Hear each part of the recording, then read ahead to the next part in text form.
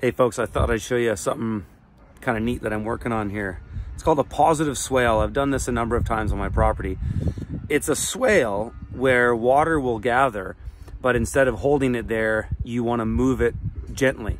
So the situation I have here where we've filled this massive cavity in the back of the house, I've got to move water down here, but the problem is my landing slopes down.